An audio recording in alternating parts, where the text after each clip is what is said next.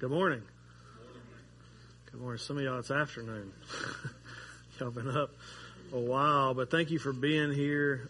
It's so good to see you. If you have a Bible, go on and open up to Matthew chapter 6. That's where we'll be here shortly.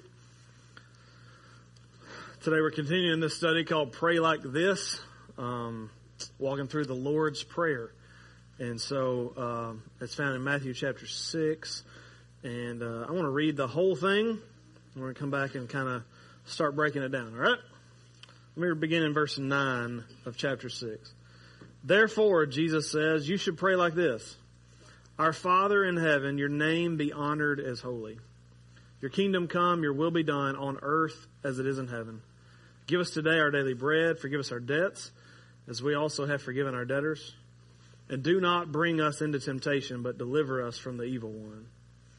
Our focus is going to be on verse 12 about forgiveness. Let me pray and let's dive in.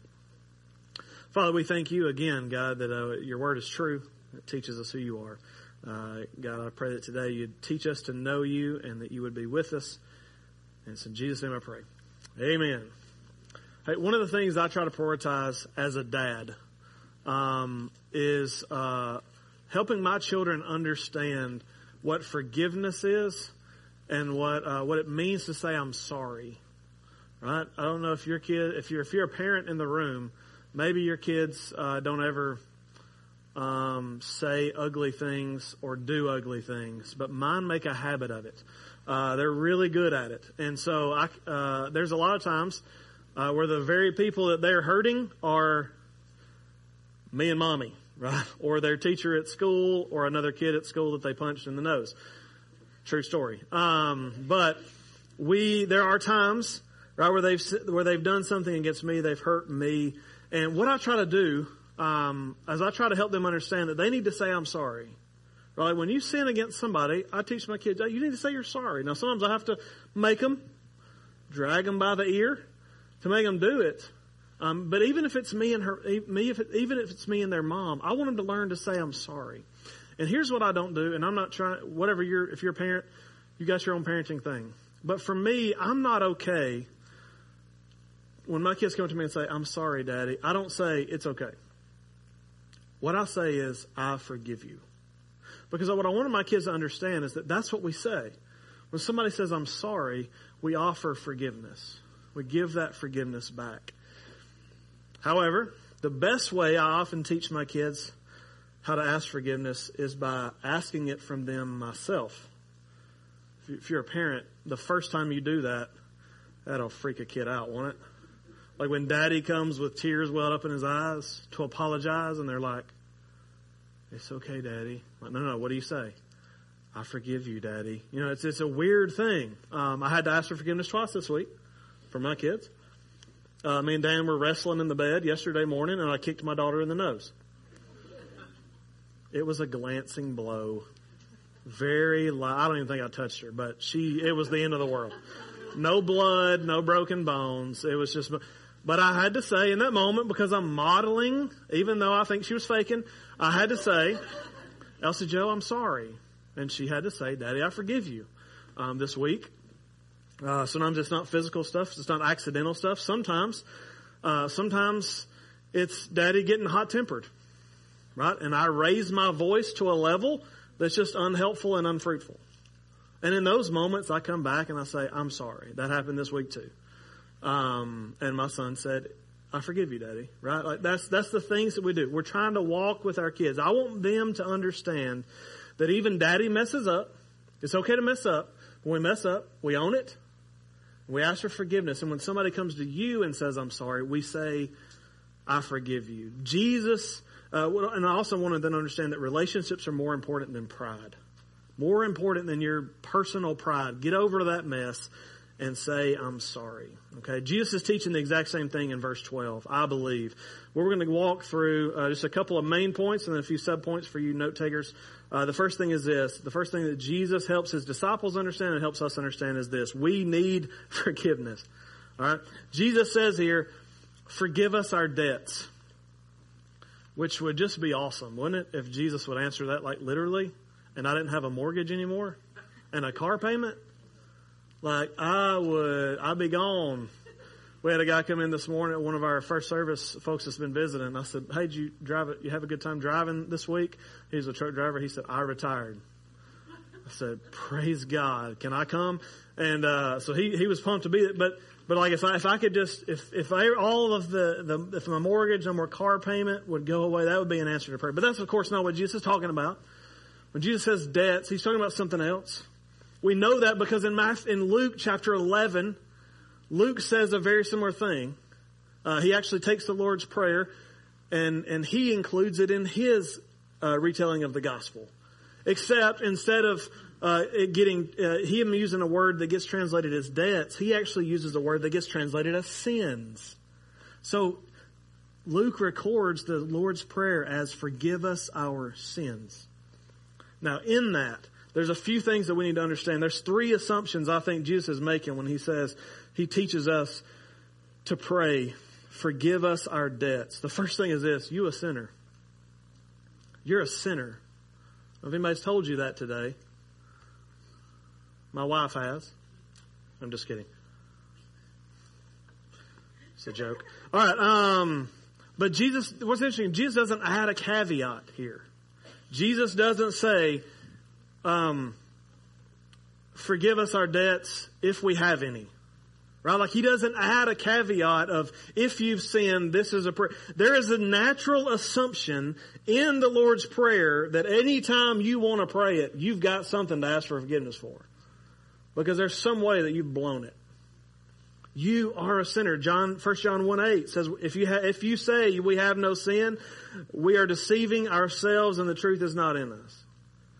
Your sinfulness is always a good reminder to be given often.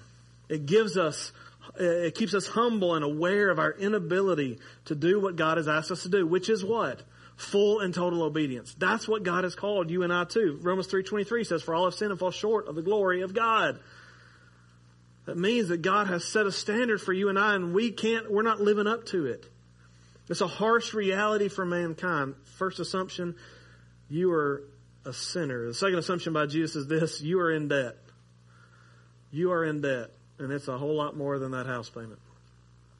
The fact that Jesus taught his disciples in such a way that when they looked back on his teaching, one of them could say debts and one of them could say sins, and the Holy Spirit not correct them, means that according to Jesus' teaching, those two things are the same. Matthew says, forgive us our debts. Luke says, forgive us our sins. And God didn't correct it. According to Jesus' teaching, it is debt and sin are interchangeably woven together.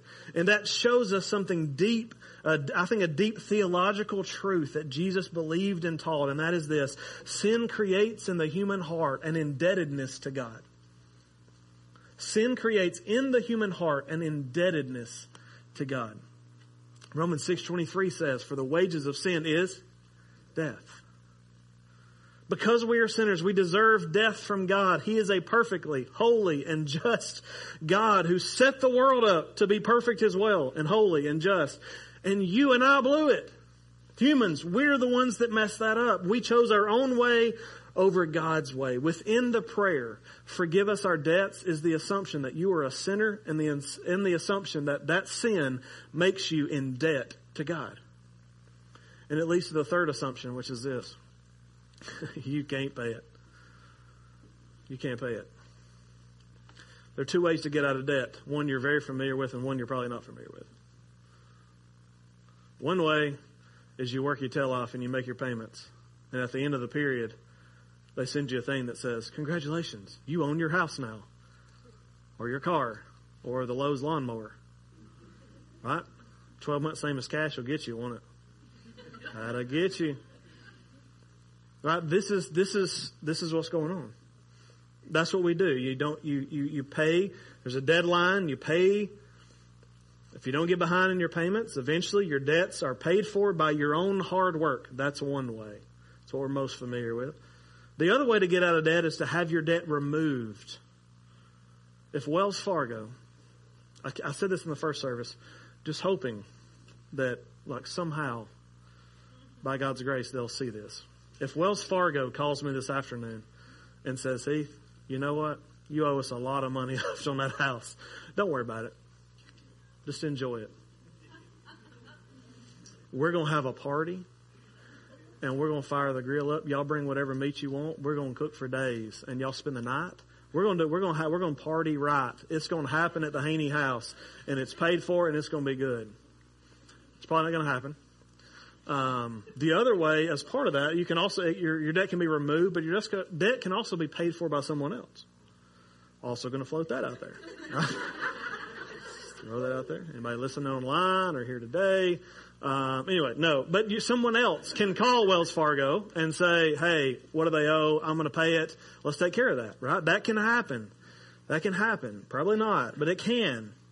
But in those two cases, the second two cases, I didn't do anything to earn it. I didn't do anything to pay the debt. I didn't work hard. There's nothing, no sweat, no dollars from myself were given. Someone else did all the work. And when Jesus taught his disciples to pray, he didn't tell them to pray, God, help me work off my debt. He didn't pray. He didn't ask them to pray, God, help me to do more good than bad. God, help me to work off the things that I've sinned against you. He said, forgive our debts. Take them away. Remove the debts that we have against you. It's calling on the graciousness of God to forgive our debts by taking some sort of other payment. 1 Timothy 2:5-6 tells us what it is. There's one God and one mediator between God and mankind, the man, Christ Jesus, who gave himself as a ransom for all, a testimony at a proper time.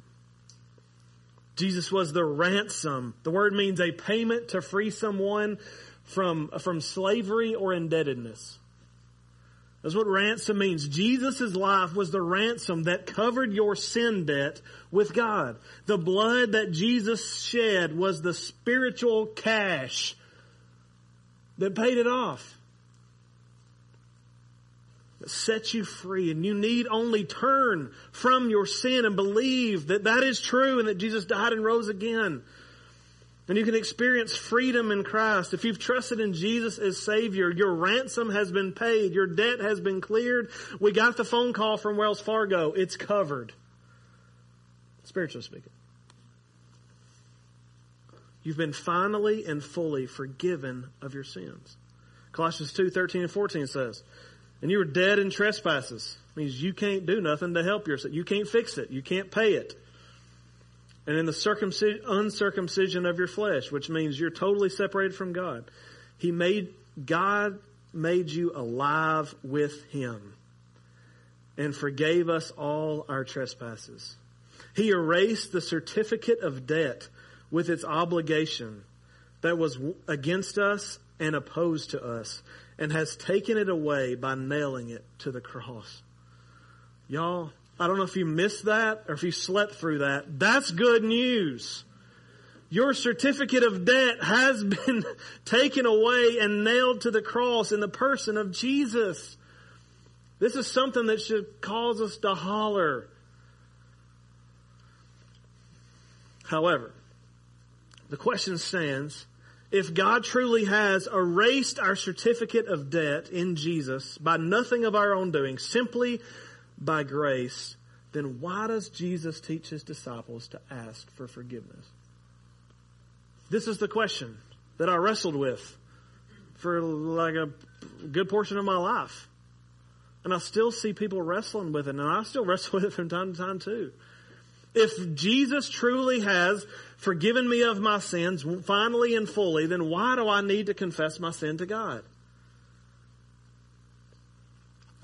Catholic Church, they have 7 acts that they call sacraments. One of those sacraments is called penance, and so penance is a way that we can be that we can all the sacraments, all 7 of them, are means by which we receive God's grace. Okay, So to the Catholic, when they read God's Word, that's what they're taking away, is that there are things that we have to do to continue to receive God's grace. If we forsake those things, then God's grace is cut off. And so penance is one of those. Penance is when you go and you speak to the priest and you confess your sins to the priest, and the priest tells you ways that you can make that right. That's the penance. Hey, you've done these things. Go say 3 prayers and do something. They may ask you to do something kind for someone. They may ask you to do certain tasks. And those tasks are to pay the debt for the sin that you committed that week. But what do we just see in Scripture? You can't pay the debt. So we're asking, penance is not a thing. Okay. The title of this sermon online right now is Penance? ? Because penance is something that the Catholics would preach, but it's not something that we see in Scripture. The New Testament does speak comfortably about a forgiveness that we receive when we are saved and an ongoing forgiveness that we need. The question is, how do they fit together? Go back to 1 John 1:8 that I said earlier. If we say we have no sin, we are deceiving ourselves and the truth is not in us. We already read that part. But listen to what he says next. If we confess our sins, he is faithful and righteous to forgive us of our sins and to cleanse us from all unrighteousness. But I thought they were already covered. Do you see the conundrum? 10-pound word for you. Write that down on your notes. Use that this week. Do you see the issue? There seems to be a contradiction. But here's the deal. The key to understanding this. If you and I just look at it on the surface, we can get confused. If we don't ask God for help through His Spirit, you and I can get confused and we can think wrong things. But with God's help, what we come to is something that y'all have heard me talk about before, and I'm going to talk about it about every 3 weeks to make sure that you get it. And that is that our relationship with God is 2-part. It is union with Christ, and it is communion with Christ. Here's what I mean. And in that is the answer. Once we have surrendered our lives to Christ, we are in that moment brought into a union with Christ, an eternal union, a marriage that cannot be broken. This is the term that we use, salvation. You are saved. Part of that salvation is having all of your sins finally and fully taken away so that there is no longer a gap between you and God. No longer. This is union with Christ. Romans 8:1 speaks of that. Therefore, there is now no condemnation for those who are where? In Christ Jesus. Union with Christ. If you were to die tomorrow in this state, you would be ushered into God's presence immediately, beyond any shadow of a doubt, no matter what sins are in your life. Because you have been brought into a union, an eternal union with Christ. But until that day, what our salvation does is gives us an opportunity to have a relationship with Jesus. An ongoing, daily relationship with the God who created everything. That is communion with Christ. That's communion. But that relationship, that communion is not promised to be killer all the time. If I wake up every night this week, every day this week, not every night. I don't wake up during the night. I wake up in the morning. If I wake up every morning this week thinking nothing of no one but myself, is my marriage healthier at the end of the week or weaker? Weaker. Duh. Okay? Duh. In the same way, we have a responsibility in our relationship with God, not in our union. We cannot do anything about that. That debt has already been paid in Christ. But in our communion with Christ, we have a relationship. If we are in God's Word, worshiping through song, sharing our faith, being an active part of a local church, we will experience a closeness with God that is awesome and it's good and it's incredible and it's what God designed for us. However, if we neglect those very same things, what's going to happen? You'll experience a distance from God. And He didn't move. You did. This is not a foreign idea, and we act like it is. Our human relationships are exactly the same way. If you dog me out, do something awful to me, treat one of my kids bad, and then you come to my house the next day and say, hey man, you gonna watch the ball game? I brought some dogs, throw on the grill. You can watch the game through my window. You know what I mean? Like, I don't hate you. I love you. And I even forgive you. But you ain't coming to my house yet. Right? There's a reconciliation that's got to happen. And it begins with you saying you're sorry for being a jerk to me or treating my kids bad.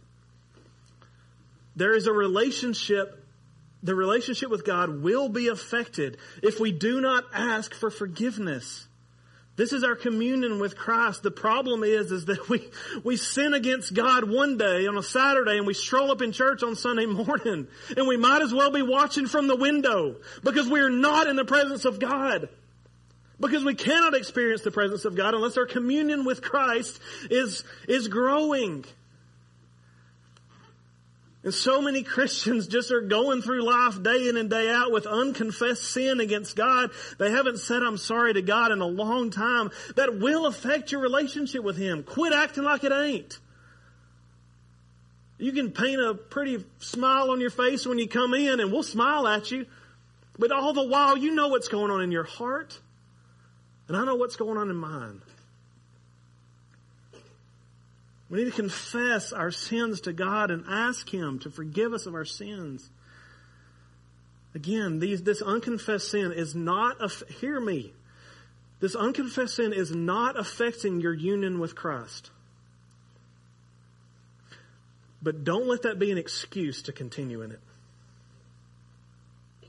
Yes, if you die tomorrow with unconfessed sin, you will be ushered into the presence of God. However,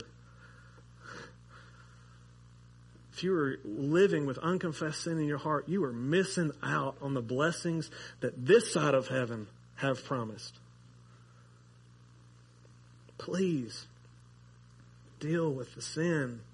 This is an issue of sanctification, not salvation. Sanctification is the lifelong process of looking like Jesus here on earth. And I wish that was where Jesus just quit and said, forgive us our sins. But He didn't. I didn't want to preach this. But let's go there, okay? What does Jesus say at the end of the verse? And forgive us our debts as we have also forgiven our debtors. Put another way, forgive us our debts like in the same way as we have also forgiven our debtors.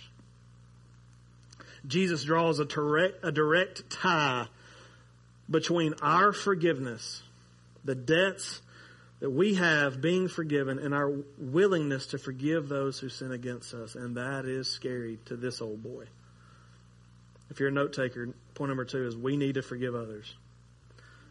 Jesus actually elaborates on it more at the end. And again, I wish He hadn't. Verse 14, He says, for if you forgive others their offenses, your heavenly Father will forgive you as well. But if you don't forgive others, your Father will not forgive your offenses. Now, if we had just not laid the theological framework, if we had just not laid out that this prayer, forgive us our debts, is dealing with communion with Christ, not union, you just got really scared. Those of us who have issues, a high school person, somebody that you went to high school with that you still hold a grudge against. A family member who you see at Easter and Christmas that you tuck your eyes away from them. Or a neighbor that you put a fence up just to keep them out of your business. Right? Like if we just take Matthew 6, 14, and 15 and we don't read them in context and with the context of the whole Scripture, you and I, if you're not forgiving others, you're going to hell. That's what the Scripture said. What we just learned is that this is dealing with our relationship, our ongoing daily relationship with God. What that means is if you're struggling to forgive someone, I promise you your salvation is not in jeopardy. However, your walk with God is. Your walk with God is. you are hindering your ability to worship, learn from, be guided by, and be used by God because of your own pride. God help us. The unforgiveness that so many Christians walk through life with, they downplay it because, well, I'm a Christian, I'm going to heaven, and I just got to deal with this. No, you don't. Just because it's not affecting your salvation does not mean it's not affecting you. And it doesn't mean it's not a big deal. We need to deal with this. We need to deal with unconfessed sin, and we need to deal with unforgiveness like it's affecting our relationship with God, because it is. And I can't think of any group of people who should understand forgiveness more than those of us who have trusted in Christ. Ephesians 4:32 says, be kind and compassionate to one another, forgiving one another, just as Christ has forgiven you. I butchered that. Just as God also forgave you in Christ. Again, union language. Forgive other people because you have been forgiven. Here's what I know. Here's what I've discovered as I was studying. Thinking about penance, the way the Catholic Church does penance. Man, because we recognize that's not true, we say, praise God, man, I don't have to work for my forgiveness. God offers it freely, and He does. And we don't want penance when it comes to salvation, but we want it when we're dealing with other people, don't we? Hey, yeah, you did something wrong to me. Come on over here. Come on over here. Ask for forgiveness. I'm going to give you 5 things to go do, then we'll talk. That's penance. That's what we want. You got a family member that sins against you. You got some. They got some work to do before you'll call them friend again. We want penance. We just don't want God to treat us that way. Ephesians 4 said, forgive just as God also forgave you in Christ. There's a reciprocal nature to this, right? So Jesus says, forgive others so that you'll be forgiven. Ephesians 4 says, forgive others because you've been forgiven. So I don't know which one you need today. Which one you need to be reminded of today. Right? One of them's dealing with union, one's dealing with communion, right? You may need to be reminded today that you need to forgive others because God's already taken the biggest debt that you could ever owe. He took it away. Forgive out of that. Some of you need negative reinforcement. That's the positive reinforcement. Let's go negative reinforcement. You need to be reminded that if you don't forgive other people, then God doesn't have to forgive you. Not of the salvation piece, but of your ongoing relationship with Him. Your unforgiveness in your heart will begin to cause a rift between you and God. Paint a good face on if you want. It's happening. It's ongoing.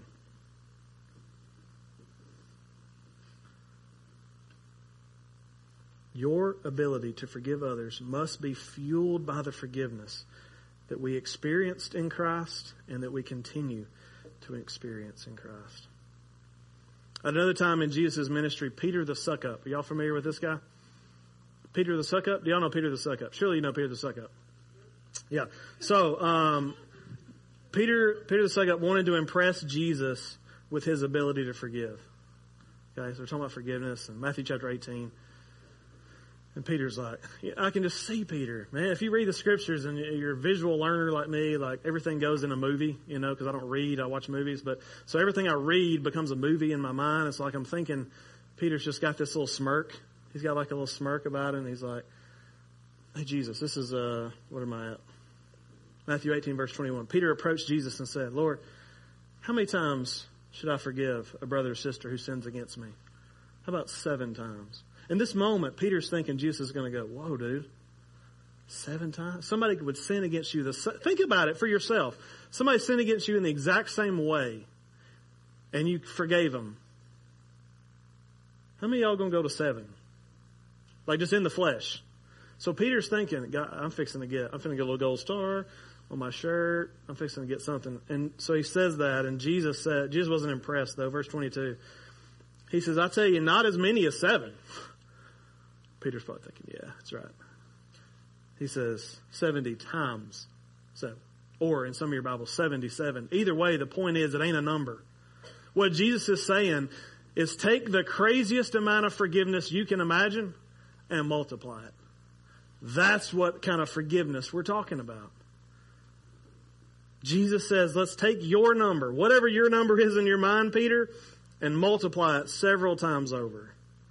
Jesus is helping Peter here recognize that forgiveness is now being built into the DNA of us as Christians because we experience it on a regular basis. It doesn't mean it's always easy.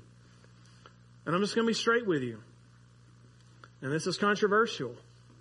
There is a difference between forgiving and forgetting. I truly believe that. And here's why. Well, that's a whole other sermon for another day, but just to touch on it. Golly. So God has called us to forgive. I can forgive you without inviting you back into my life immediately. There's a way to love with boundaries. That's what I'll say. And I've seen that in my life. I've seen that in friends' lives. I've seen that and all of us have different boundaries that we need to keep. But the question is always, are those boundaries there because of unforgiveness? Or are those boundaries there because of love? What fuels those boundaries that you build? That's where we can ask the question, have you truly forgiven? If you're putting up boundaries because you don't trust them and you don't want to be around them, then that's not forgiveness. If your boundaries are up because you love that person, you've forgiven them, you've loved them, and you know that this is a boundary, I've seen that in my life. So anyway, that'll be another sermon for another day. We'll get to forgiveness one day. We need to be willing to forgive others. So here's what we got to start asking the question. We got to start asking the question. When Jesus says this, forgive us our debts as we forgive those who sin against us, what are we supposed to do with that? We've talked a lot. I look at 3 spectrums of response every time I preach. How does this change what I think? Right? How does this passage change the way I think? If you came in here thinking that the God you served was a vengeful, just bloodthirsty God, you need to recognize that God stands ready to forgive all who will turn from sin and believe in Jesus. Jesus is a gracious God who does forgive finally and fully. I also ask the question, how does this change the way what I believe? How does this change what I feel? I know there's 2 groups of people in the room right now. Some of you need to be reminded that some of you are having trouble forgiving yourself for past sins. And you need to be reminded that if you're in Christ, if you've trusted in Jesus, it's done. Move on. It has been removed. The debt has been paid. The certificate of debt has been paid. You need to be reminded that your salvation is already and completely secure in Christ Jesus. If you're uncertain about that, we actually want to help you take that step today. We want to talk with you about how you can see and experience the fullness of forgiveness. How you can experience union with Christ. We would love to talk through that with you during this last song here in a moment. The other thing, maybe you're having trouble forgiving others.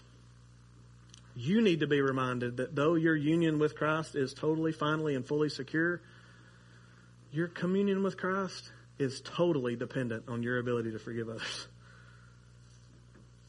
It's totally dependent on that.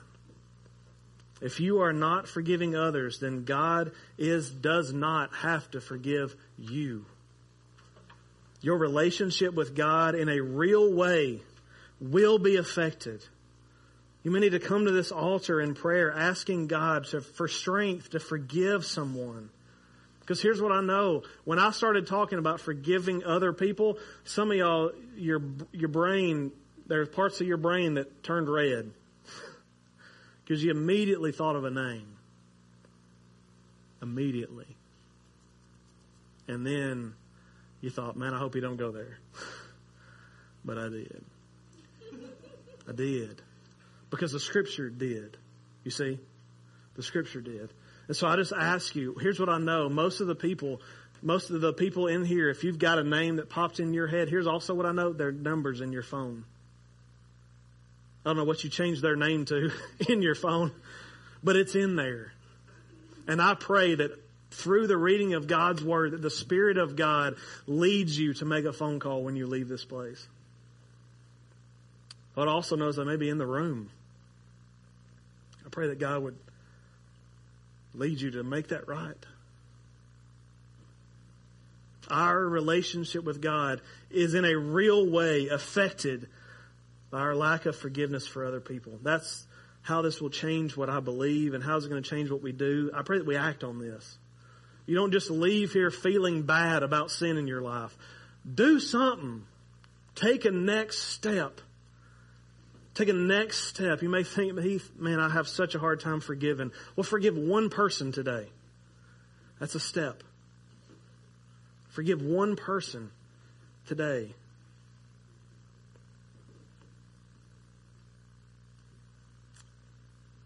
I'm going to be down front to talk with you about any next steps. Maybe you're a Christian, you've never been baptized. We can talk about that. Talk about joining this church like these 9 or 10 people next door right now. Talk about finding you a place to begin to serve here at East. VBS is coming up. No matter your needs, step out and talk to us today. That's why I stand down here like a bozo staring at you. It's just to give you an opportunity to come talk. And we also have counselors standing at the back like bozos looking at you because they're here. We'll put them in every corner if we have to. We want to give you an opportunity to respond today to the message and take the next steps that God has provided in your heart. I'm going to say a word of prayer. I'm going to turn it over to the worship team, and you respond however God leads. Let's pray.